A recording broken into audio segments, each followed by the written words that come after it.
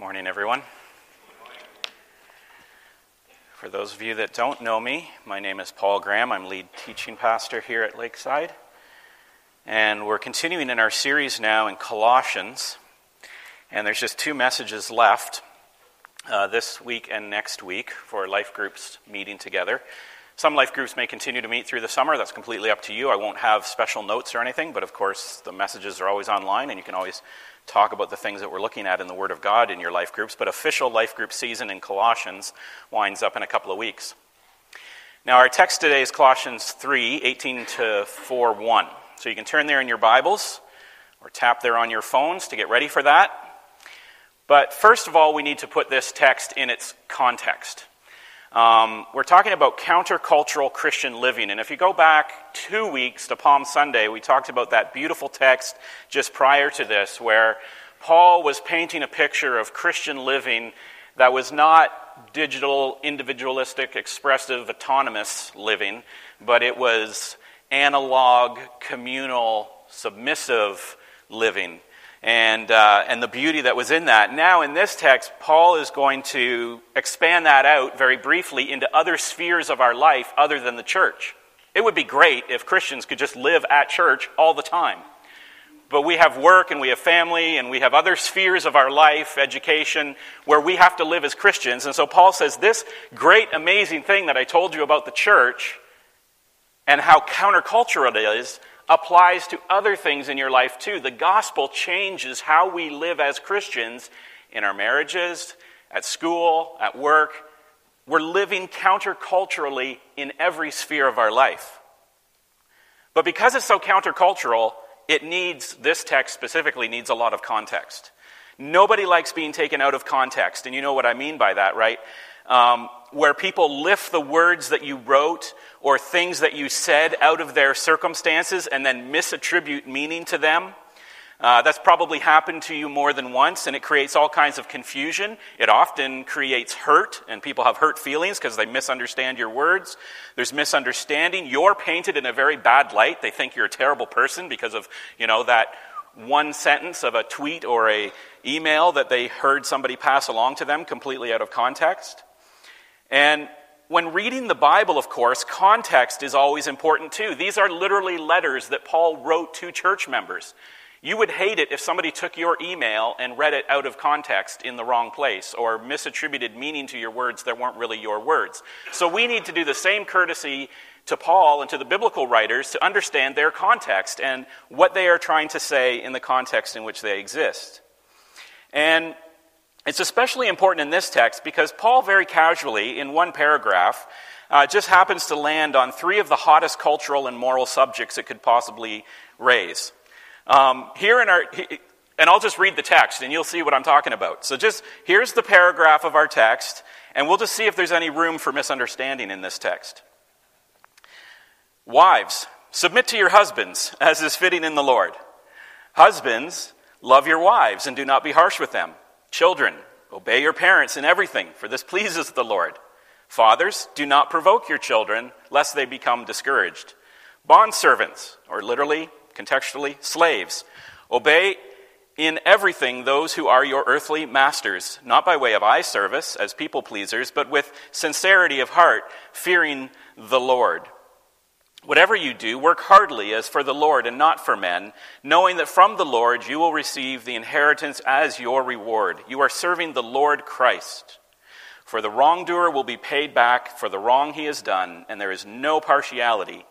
Masters, treat your bondservants justly and fairly, knowing that you also have a master in heaven. So now I am definitely going to pray before I preach on this. Father God, thank you for your word. Thank you for the beauty of it, for the pointedness of it, for the clarity of it. Father, thank you that we get to study it.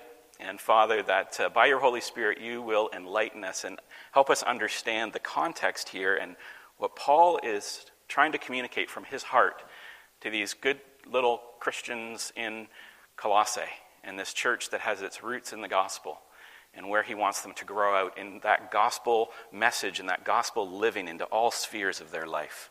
We pray this in Christ's name. Amen. So there's nothing there that needs context, right? Just the order of relationship between wives and husbands, okay? And then parents and children. That's a little safer ground for most of us, I think. But then the relationship between bond slaves and masters, yikes. And to top it off, then Paul affirms God's final judgment and punishment against sinners in this world. So, yeah, there's a few hot topics in here that we need to get in context. And so I want to just start with 2 or 3 levels of context before we unpack it. Because if we were to just lift this paragraph on its own, as we have done, just pulled it out of the letter, and then we wouldn't treat it fairly out of the rest of the letter. It needs the rest of the letter around it. And also, another level, if we lift this letter of Colossians, and we lift the writer Paul out of the context of what the whole Bible says, then we won't treat the letter or Paul's words fairly, because he's saying them within the context of a Spirit-inspired Bible.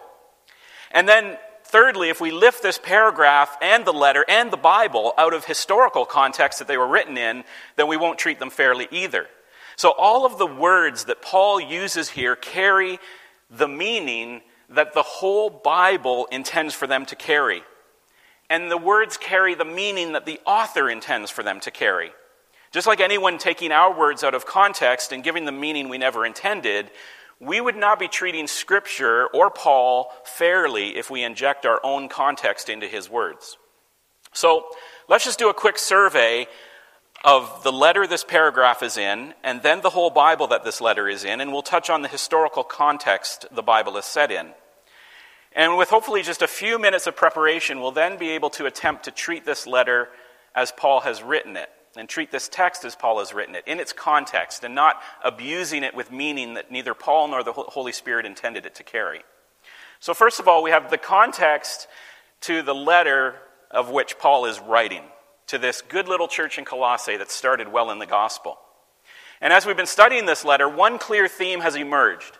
This is Paul's heart. Paul wants these Christians who have their Christian faith and their Christian life rooted in the good gospel message that Epaphras has brought to them, we saw in chapter 1.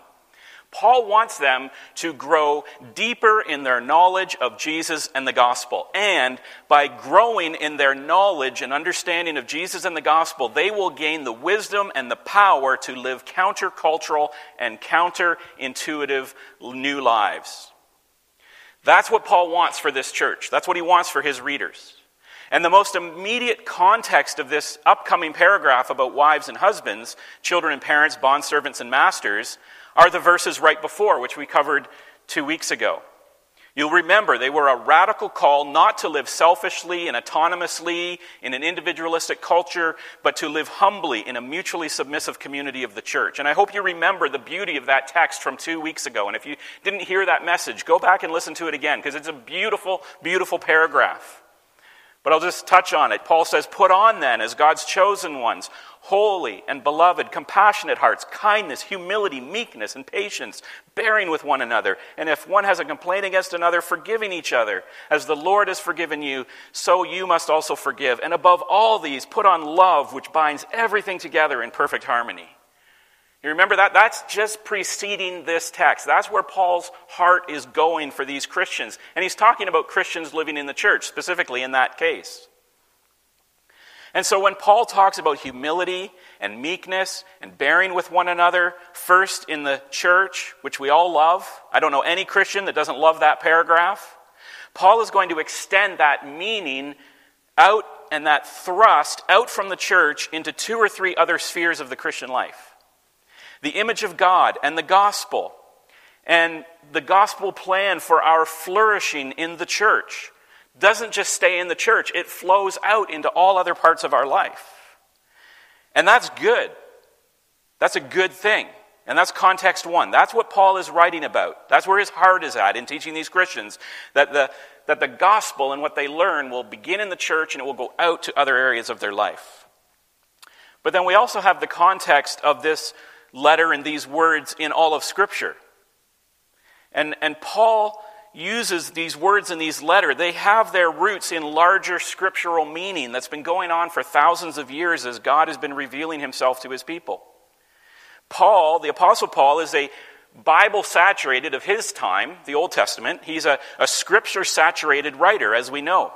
Paul can barely get through writing a page of the New Testament without quoting the Old Testament 2 or 3 times, or quoting the teaching of Jesus. And so when Paul uses words like meekness and humility and love and also submit and obey, those words carry biblical meaning. And we can survey the whole of Scripture to test what the Holy Spirit and what God and what the Bible means by these words. And it's important that we do this because we know very well that when the Bible says love, or uses the word love, or conveys the idea of love, it doesn't mean what Disney or Hallmark means when they say love. When the Bible says meek, it doesn't mean what the world thinks meekness is. When the Bible says obey and submit, it doesn't mean what we think in our culture and what the world thinks obey and submit mean. They mean something biblically, not something culturally. Not even slave or bondservant means exactly what you might think it means. And as we've been learning through this letter, all of these biblical words mean something unexpected and countercultural. So we should almost anticipate that the biblical context and the biblical meaning of the word is probably going to mean something different than our culture thinks it means. Because in every way, the gospel transforms culture and calls Christians to live in a way different than is expected by the world around them. And so for Christians to live unexpected and countercultural lives, then the gospel transforms what meekness and obedience and submission and everything in our interpersonal relationships means. So very quickly, to get to the biblical context of these words then, let's focus on the hardest countercultural words that Paul uses here and affirm from the whole of Scripture what they actually mean in Paul's context. And maybe more importantly, what they don't mean according to God. So if we look at Scripture, the Scripture in God says things like this: woe to those who decree iniquitous decrees, and the writers who keep writing oppression, to turn aside the needy from justice and to rob the poor of my people of their right, that widows may not be their spoil, and that they may make the fatherless their prey. Woe to those kinds of people, God says. And he says, open your mouth, people of God, for the mute. Speak out for the rights of all who are destitute. Open your mouth, judge righteously, defend the rights of the poor and the needy.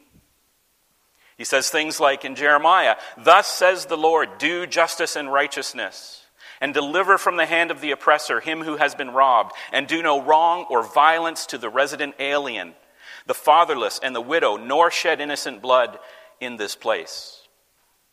Scripture even says, whoever steals a man and sells him, and anyone found in possession of him, that stolen man, shall be put to death. So, with regards to women and children, and men too, in terms of submission or obedience, and even with regard to bondservants, if we go through Scripture, we can find example after example after example. There are literally, and I'm not exaggerating, hundreds upon hundreds of verses about God's concern for mercy and justice. So, we can find examples in Scripture of what the words submission and obedience can't possibly mean. They cannot mean being treated poorly. Paul cannot mean by saying submit or obey, be treated harshly by people around you, or even being muted or silenced by people around you. It cannot mean being subject to violence. It cannot mean having your rights trampled or ignored. Whatever Paul means by submit or obey, it can't mean any of those things, because the Bible has already said hundreds of times, never God's people do those things. In fact, always speak out against those things. And I'll sneak in some historical context here. It cannot mean, when we talk about slavery, human trafficking or buying or selling or being stolen people, as we think of 18th to 20th century slave trade or even present day human trafficking. You can't just steal people and sell them or use them.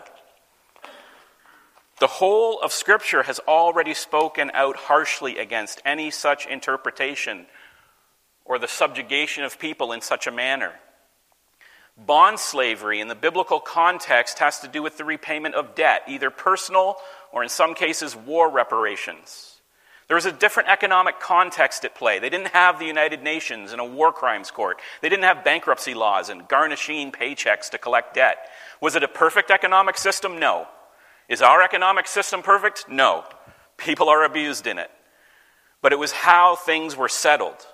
But the Bible never endorsed stealing people for slavery, never endorses the silencing or the trampling of anyone's rights, even a bondservant's rights. So the bottom line is, in terms of biblical context, is God doesn't call his own righteous people to defend the oppressed and to treat well those who've been harmed and support the rights of the poor, and then turn around a few pages later on and tell them a command that says, okay, now go and oppress and harm and subjugate your spouse and mistreat your child and underpay and take advantage of your employees. God doesn't do that. So whatever the Spirit and the Apostle Paul is leading Christians to do in their marriage, in their parenting, in their employment, it can't have any flavor of things that God has already strictly opposed and declared as sinful and unjust. God says hundreds of times he will crush the oppressor. And so I'm pretty certain he doesn't turn around and tell his children, hey, act like an oppressor so I can crush you. It doesn't make any sense. Any biblical context, any interpretation of commands to Christians that would result in actions that God himself would need to judge is exegetically and interpretively incoherent. It's utterly ignoring the context of God's word and Paul's words. And so we can't do that. We can't be unfair to the text and unfair to Paul in that way.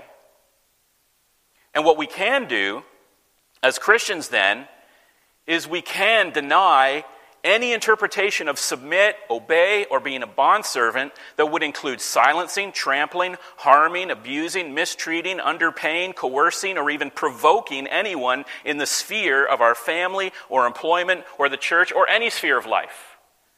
If you read submit and obey and you think you can get away with any of that, you've not read your Bible. That's not what those words mean. We can, and we do, affirm the interpretation of submit and obey and being a bondservant, where in so doing we reflect the order and image of God in the person of Jesus Christ and his gospel for our protection and flourishing and for God's glory. There's a purpose to these words. There's a gospel purpose to these words. There's a kingdom purpose to these words, which we need to do the work to discover. Because God is telling us these things for our good and for his glory. Whenever the Bible talks about meekness or submission or obedience and even bondservants or bond slavery, when one person is bound economically to another person, it is always as a means of our protection and flourishing and for God's glory. In that, here's the key, that it pictures Christ and the gospel. Everything we do as Christian is reclaiming our image bearing of God.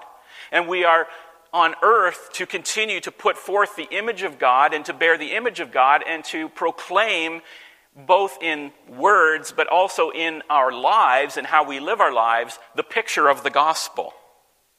Paul even calls himself a bondslave of Christ, bought with a price. We are not our own, but we serve Jesus.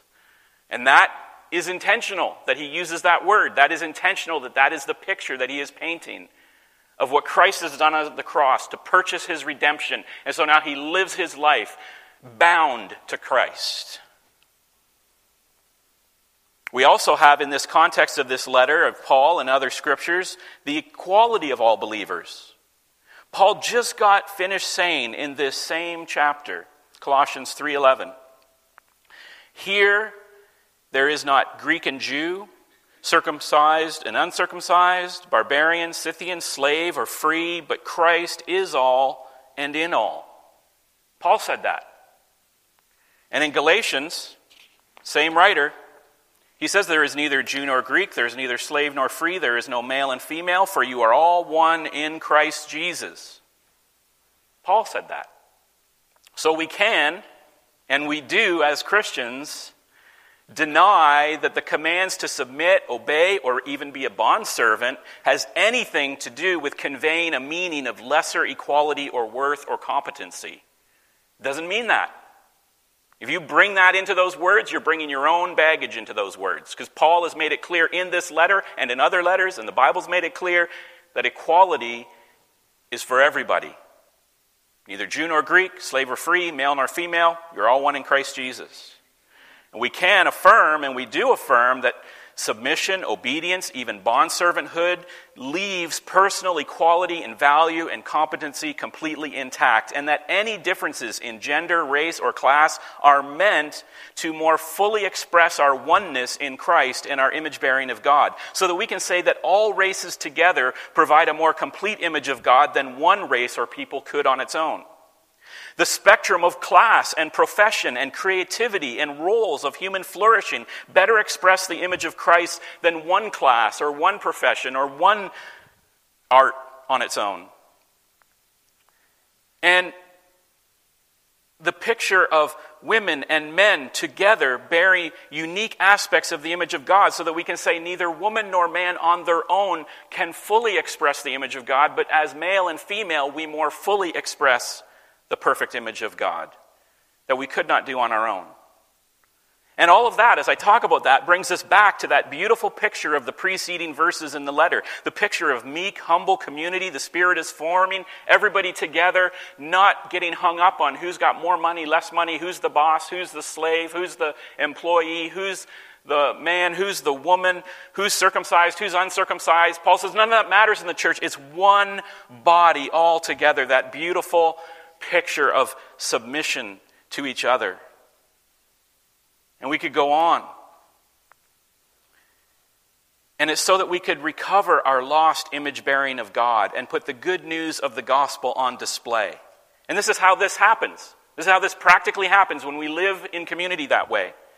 Because even though we have rights, even though we could demand our autonomy, just like Jesus didn't have to humble himself and submit to creation. He was in heaven. He was perfectly content in heaven with the Father and the Spirit. He didn't have to come, but willingly he came. Meekly he came, never giving up his identity of who he was or his value or his worth, but he submitted even to death on a cross. And so like him, we take up our cross and follow in his likeness. And in small ways, every day we die to our self-autonomy. And we display the humility and meekness and submission and obedience of Christ in the gospel. We put it on display when we do that. We say this is, in a very tiny way, this is what Christ and the gospel is like.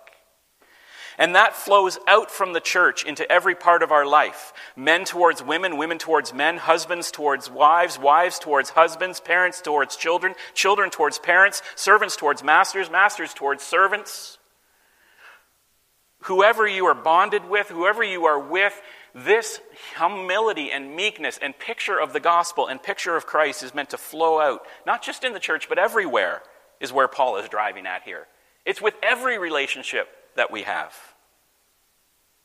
So I could say more here, but let's get back to our text now and just follow that train of thought. I'll just put it up. I won't read it again. But Paul is talking about wives and husbands. He's talking about children and parents. He's talking about employees and employers, or servants and masters. And as we read this text now, we know that God has commanded in every one of these areas of our life as Christians. We can feel, when you read this text, you can almost feel in your guts the countercultural weight of these commands. This goes against everything in our culture. It goes against everything in our instinct. We can feel how hard the gospel calls us as Christians to swim upstream against our human nature. We're always swimming upstream against our nature, always swimming upstream against culture. One of our music leaders here, Lindsay, she has a band, puts a band together from time to time, and when they get together, they call the band Upriver Draw, which is such a great name. When she said that name, I was like, that is perfect. Because that's what we need. We need the upriver draw. We need to get drawn up the river against the current.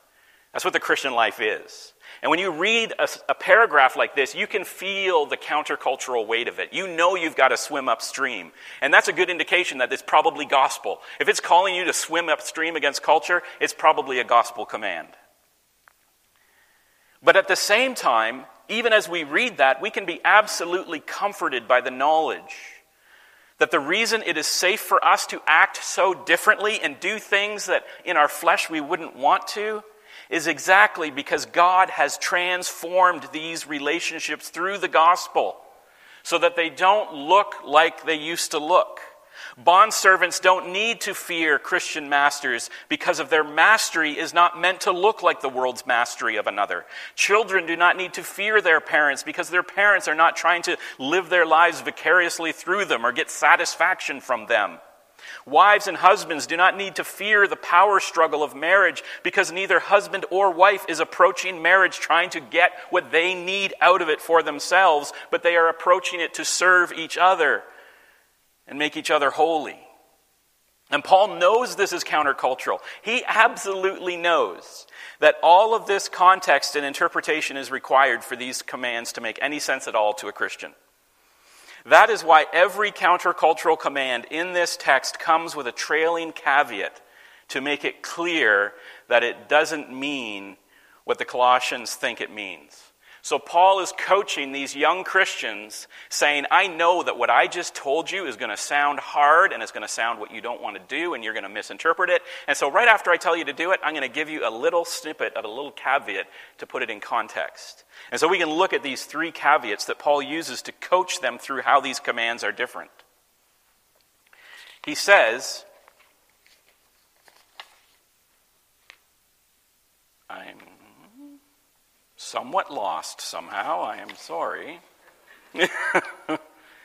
We'll fix this in post-production. Yeah, we did that.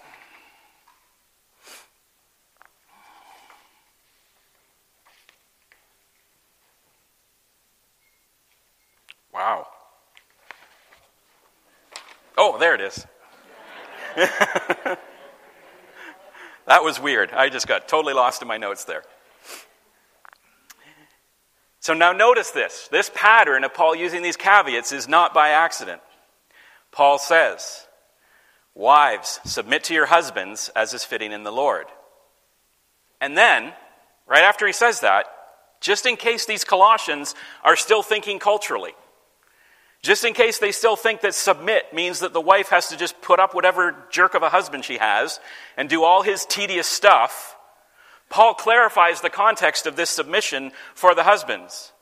He says, but husbands, love your wives and do not be harsh with them.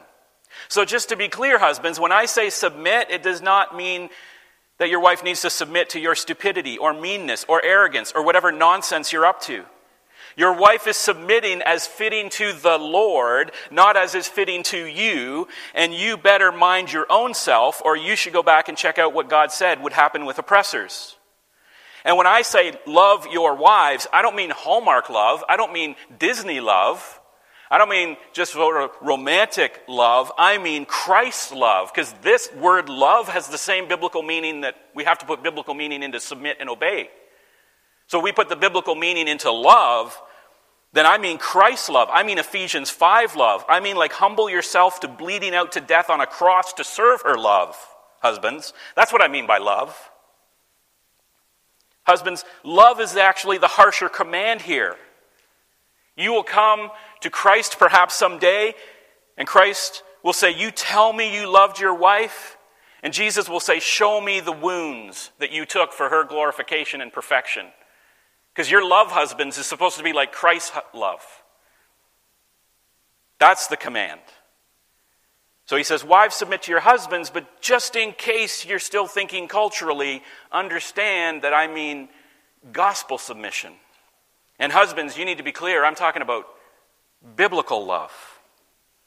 The same pattern holds with children and obedience. He coaches them. He says, children, obey your parents in everything, for this pleases the Lord.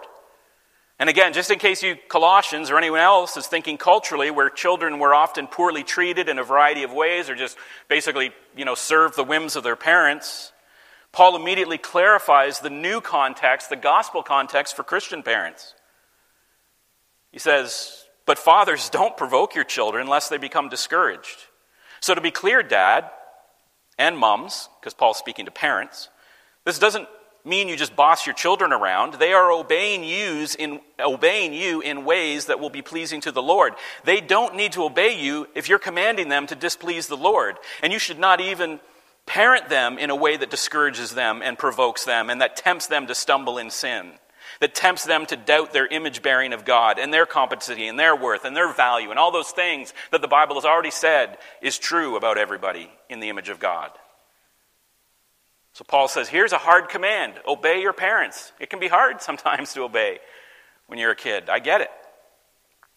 But as your parents, as your Christian parents don't provoke you, as they don't tempt you to sin, as they don't, quash your image bearing of God or put you in doubt or tempt you to disobey God, then obey them. As they parent well, you child well. And then the same pattern holds true for bondservants and masters. Paul keeps coaching through these caveats. He says something that nobody really wants to hear. He says, bondservants, obey in everything those who are your earthly masters, not by way of eye service as people pleasers, but with sincerity of heart, fearing the Lord. Saying, servants, like serve in good faith and sincerely and do well for your masters. But just in case you're reading this culturally and think I'm just telling Christian bondservants they need to roll over and just accept whatever working conditions you throw at them as if they don't have any rights and you tell them to work a 70-hour work week, they just have to deal with it. Well, first of all, they don't really work for you. They work for God. They will give you good, faithful, productive work as a Christian worker, knowing that they really work for the master of both of you. And as for your being a master, Paul wants to explain. Masters, treat your bondservants justly and fairly, knowing that you also have a master in heaven. Masters, bosses, CEOs, whoever you are, you may think you're a big deal. But there is a master of masters. And so yes, it is your employee's duty, your bondservant's duty, to give you a fair day's work. But you need to treat them justly and fairly. You need to pay everyone what is owed them. You don't mistreat them. They get cared for. They get protected. They have the rights and benefits they should have. Or perhaps you and that husband can both read what God has already said about injustice and harsh treatment by oppressors and understand that you are answerable to that master when it comes to your employee-employer relationships. It's eye-opening what God has to say about oppressors. He is not pleased. And so Paul coaches these Christians by these caveats. He's saying, I get it. I know these are countercultural commands. I understand they're hard.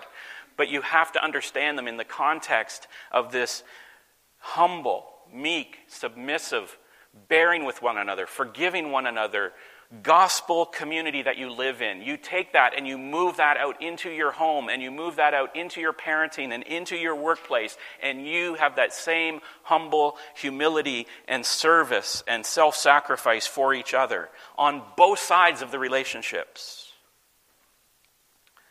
And in the middle of the paragraph, Paul elaborates a bit of encouragement for the bondservants. I don't know why he elaborates just for the bondservants in this case. I think maybe realizing that in some ways they have the hardest current to swim upstream against in the Roman culture. But I also think because it's a general encouragement to all Christians who are submitting to one another. It applies to wives who are humble with their husbands and husbands who humbly love their wives. It applies to children who obey their parents and parents who work hard to serve and provide the best conditions and discipleship for their children to flourish.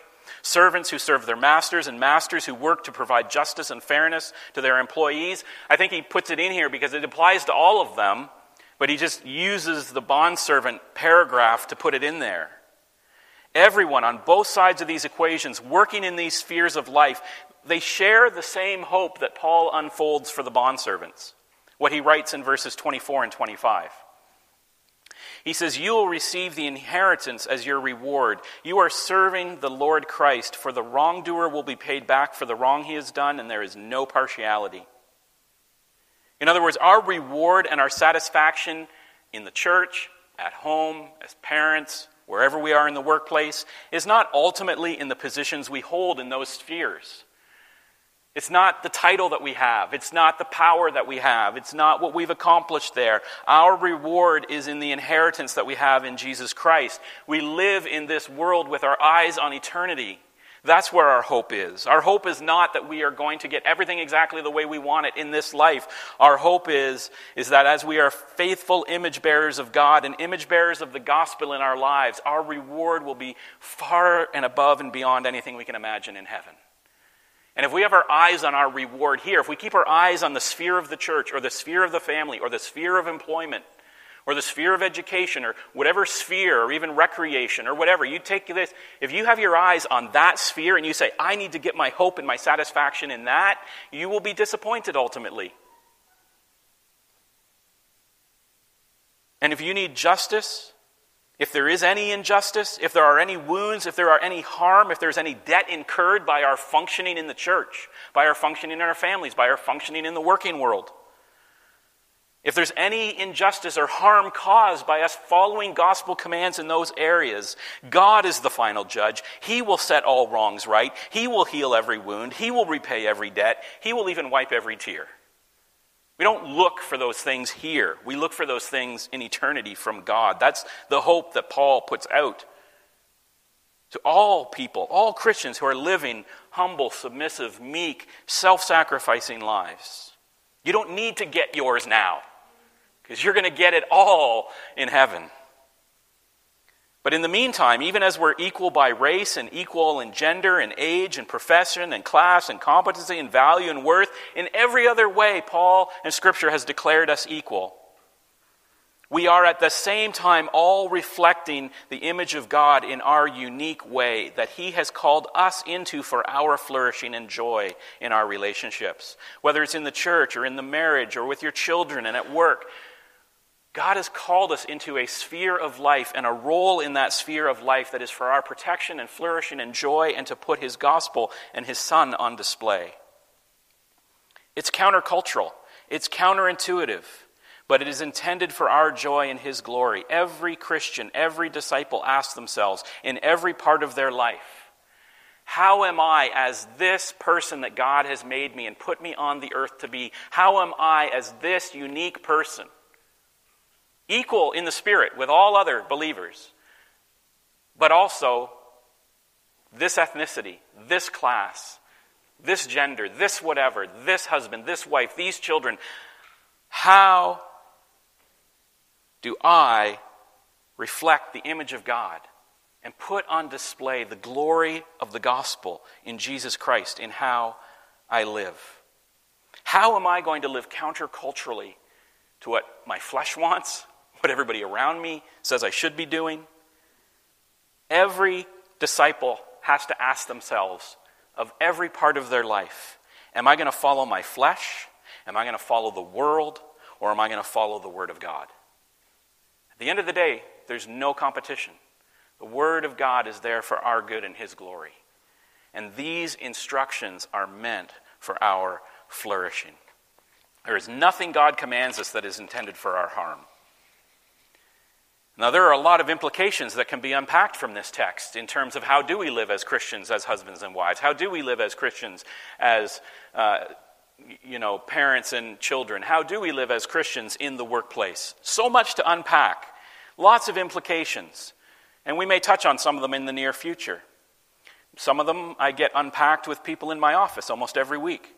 But let this teaching from the Scripture be a basis, a foundation of God's heart towards us. This is how God wants us to live and have relationship with each other. So, life group leaders, over to you. That should be fun to unpack this week. Enjoy that. Let's pray. Father God, there are incredible implications to the gospel truth. Incredible implications of what your Son has done and what He's done for us. And incredible implications for us as we follow Him and have received the gift of the Spirit and are called to live these countercultural Christian lives. And so, Father, I just pray that we would just take this message, this short little paragraph in the midst of this amazing letter. And man, I for one wish that Paul had written more than like one sentence on husbands and wives. But you have given us the Holy Spirit. You have given us the character. You've given us the ability, the power, the transformative power of the gospel to live in ways that we would not have expected of ourselves, and certainly not the way the world expects us to live. And Father, it's beautiful. It is as beautiful in these contexts as it is beautiful in the context of the church that we saw a couple of weeks ago. So we can just take that same beauty of Christian relationship in the church and we can bring that into every other sphere of our life. Father, help us to do that, to live radically countercultural gospel lives and put the image of your goodness and your Son on display for this world. We pray this in Christ's name. Amen.